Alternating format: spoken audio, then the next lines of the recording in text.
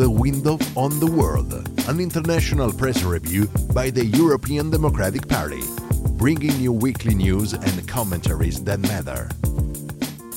Welcome to the newest episode of The Window on the World Press Review podcast. Today is Friday, January 20th, and in this podcast, we will hear the best editorials from around the world on ChatGPT and advances in artificial intelligence, the repression in Iran, and populism and its relationship with democracy. Let's get started right away with the first series of editorials. Today's first topic is about ChatGPT, and more generally, the potential of this new form of artificial intelligence. Launched late last year by OpenAI Research Center, ChatGPT is a chatbot, a software capable of simulating a conversation with another human being. The uniqueness of ChatGPT lies not only in the sophistication of the software replies, but in its ability to learn from past interactions with other users. In addition to this, ChatGPT is capable of distinguishing false from true information by comparing it with data it can find on the internet. ChatGPT fits into the field of so-called generative artificial intelligences, software that can generate original and coherent sounds, text, and images from user requests. ChatGPT is freely usable by reaching the research center's website, openai.com. Let's start with the Belgian newspaper La Libre. In his editorial, philosophy professor Luc de Brabander tried ChatGPT firsthand. The professor's first impression is one of amazement. The system makes many search engines and other algorithms obsolete. But while certainly as impressive a software, a machine remains a machine. ChatGPT's real innovation, he explains, lies in its ability to imitate humans. This system has in no way become more human than its predecessors. ChatGPT does not think. It collects, organizes, and presents a huge amount of information. However, it remains limited to the programming imposed on it by engineers. A computer cannot cross that line and call itself truly creative. Moreover, a computer can never be assigned responsibility for its own actions. Despite this, our society often entrusts many decisions to computer algorithms. ChatGPT's shock is just the latest in a society of chronically thoughtless men and women in the face of digital development. Let's stop attributing to machines the intelligence that we employ by building them, concludes the Brabander. What would Socrates have thought of ChatGPT? Wonders Miguel de Lucas, a university lecturer in literature and language and columnist for the Spanish El País. Every new technology brings with it new opportunities, but also new disasters. We invented ships and discovered shipwrecks. We invented trains, which can derail. Now it is too early to say what this innovation in artificial intelligence will entail. All the more so when we consider that we are just at the beginning of this technology's development. That back to the original question for De Lucas, Socrates would probably have compared ChatGPT to the sophist Gorgias. Does truth matter? For Gorgias, not so much. The professor continues. Gorgias' skillful rhetoric allowed him to exalt the infamous and debase the honorable, regardless of what the truth was. For Socrates, however, rhetoric should not only be art, but also revelation and knowledge, the only paths to virtue. Were he alive today, Socrates would be faced with a Gorgias elevated to infinity, with the same contempt for virtue, and with immediate and automatic access to the wealth of human knowledge available on the web. It is a search for truth, the columnist concludes, that distinguishes us from thinking machines, as smart as they are idiotic, as rich in data as they are empty of ideas. Of a less catastrophic and more cautious opinion is Riccardo Luna, columnist for the Italian newspaper La Repubblica.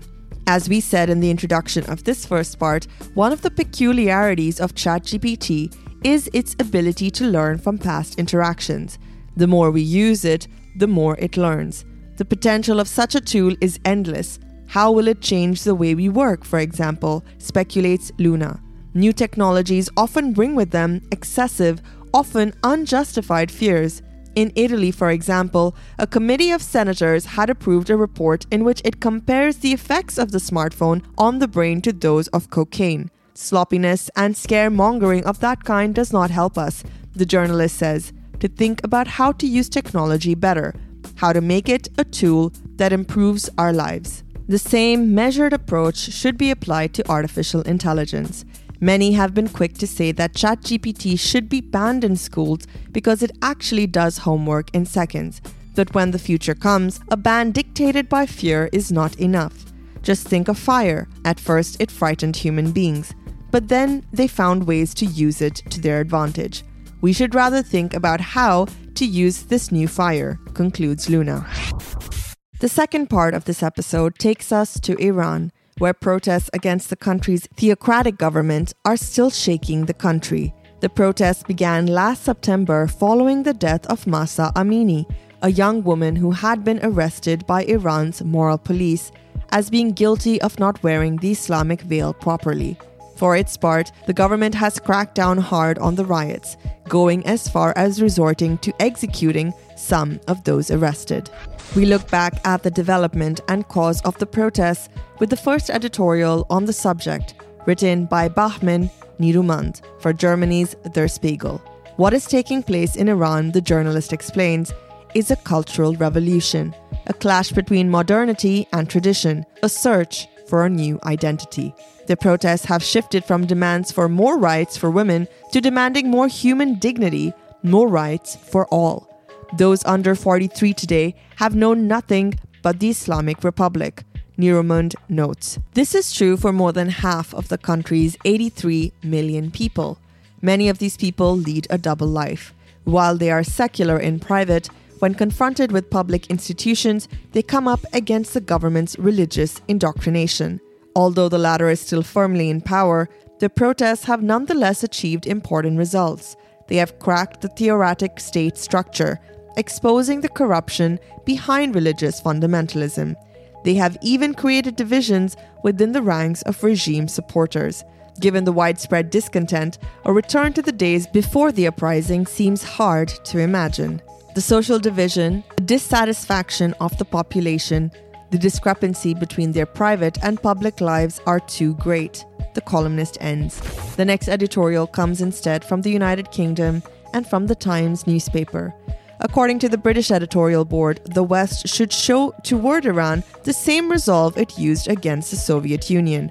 All the more so when we consider that the Iranian issue is intertwined with that of the war in Ukraine.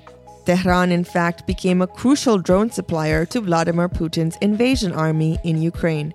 In addition, the Middle Eastern country's religious government funds several terrorist organizations, such as Hezbollah. Even more disturbingly, the Iranian government's influence reaches far beyond the Middle East. British intelligence services have reported attempts to kill or kidnap UK-based people. All this makes it impossible to treat the regime as a potential partner. For the editors, there is no room for cooperation with the brutal regime of Supreme Leader Ali Khamenei. Western countries, the journalists conclude, should continue with sanctions and declare the Islamic Revolutionary Guard Corps the religious armed wing of the Iranian military, a full-fledged terrorist organization. The last article in this second part comes from France and the newspaper Le Monde. The Transalpine satirical magazine Charlie Hebdo recently launched an international contest for caricatures of the supreme leader of Iran. For its part, the Middle Eastern regime responded by threatening the paper, citing last August's stabbing of writer Salman Rushdie. For columnist and security expert Eric Delbecq, however, Charlie Hebdo cartoonists are not irresponsible and stupidly provocative idiots. One cannot remain silent in the face of regime threats. Islamic fundamentalism, the editorial reads, is a movement of violent and hegemonic conquest. It has nothing to do with complacency. It attacks, it advances. It dictates which Muslims are good or bad. Its ultimate goal is not what we do, but what we are. We are French, it reads in closing. We do not let ourselves be treated like lackeys by a bunch of old, hateful ideologues and brutes who smear the word God. Today's final topic is populism, its relationship with and its effects on democracy. In recent years, several populist movements have influenced the political life of as many Western countries. The vote in favor of Brexit, the election of Donald Trump in the US, and Jair Bolsonaro in Brazil, but also the success of far-right parties in Sweden and Italy are just some of the effects of the growth of populist movements.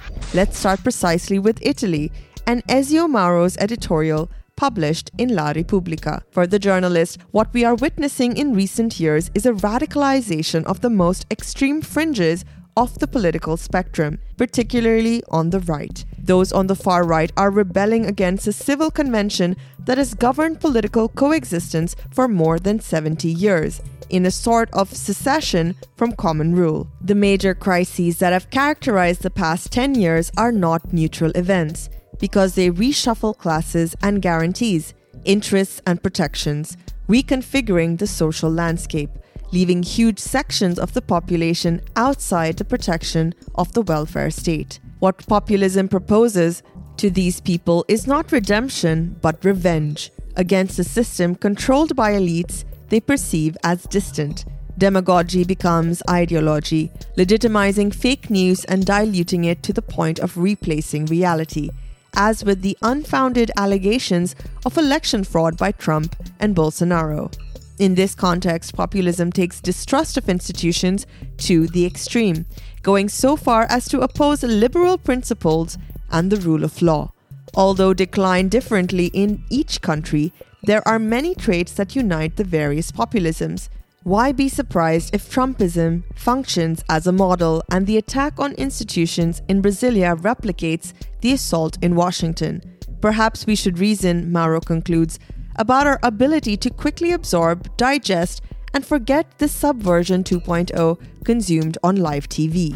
We'll stay in Southern Europe and go to Spanish newspaper El País. Spanish journalists also identify a link between populist, when not explicitly subversive, movements in Western countries. In fact, let us not forget that even in Germany, a group planning a coup was foiled a few months ago. From the assault in Washington to the one in Brasilia, we can trace a path towards a dangerous outcome of the assault on institutional powers, intimately connected to the populist claim to bypass the system of institutional checks and balances and gradually transform democracies into electoral autocracies. The populist goal is to prevent anyone who is not them from governing, using whatever manipulative means are at their disposal, and to discredit the very institutions they conquered when they rise to power.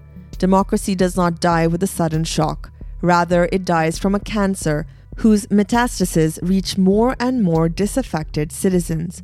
It will require the commitment of civil society, but also of political representatives, who must show an absolute and clear respect for the fundamental rules of the democratic game, the first of which is tolerance of political opponents and the peaceful and fair transfer of power.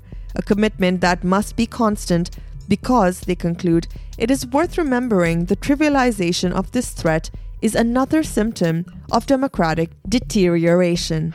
The last article on populism and the far right, however, deals more closely with a strictly European issue. It is about Sweden's 6-month presidency of the Council of the European Union, which began on the 1st of January. MEP Malin Björk tells us about it in the Belgian publication EU Observer. Like many, I assumed that the Swedish presidency would be an opportunity to make progress on some of the EU's most pressing challenges: climate, refugee policy, gender equality, rule of law and democracy, the MEP states. Unfortunately, Björk continues, it did not take long to realize that this would not be the case, as the Swedish conservative government includes the far-right party, Sweden Democrats. They are not a majority force in the Nordic government, but they have already influenced its policies considerably. On migrants, they have made it easier to revoke residence permits. Statistics also point out how 1 in 4 children who come from a migrant background experience racially motivated abuse or aggression. Also, on the climate issue, the Swedish government has announced that it will cut the budget for environmental policies by about 60%. But racist bluster and migrant scapegoating will only go so far. Indeed, Björk recalls that the main demands of European voters are climate change and providing decent housing, living standards, and public services. The MEP in closing is confident that the Union, its institutions, and its citizens will be able to overcome this challenge and will fight for a better Europe. That brings us to the end of this installment of the Window on the World Press Review podcast. Thank you so much for following us, and we look forward to seeing you next Friday with more editorials from around the world. This week's editorial work was edited by Daniel Rutza, and at the microphone, it's Gail Rago. Until next week, goodbye.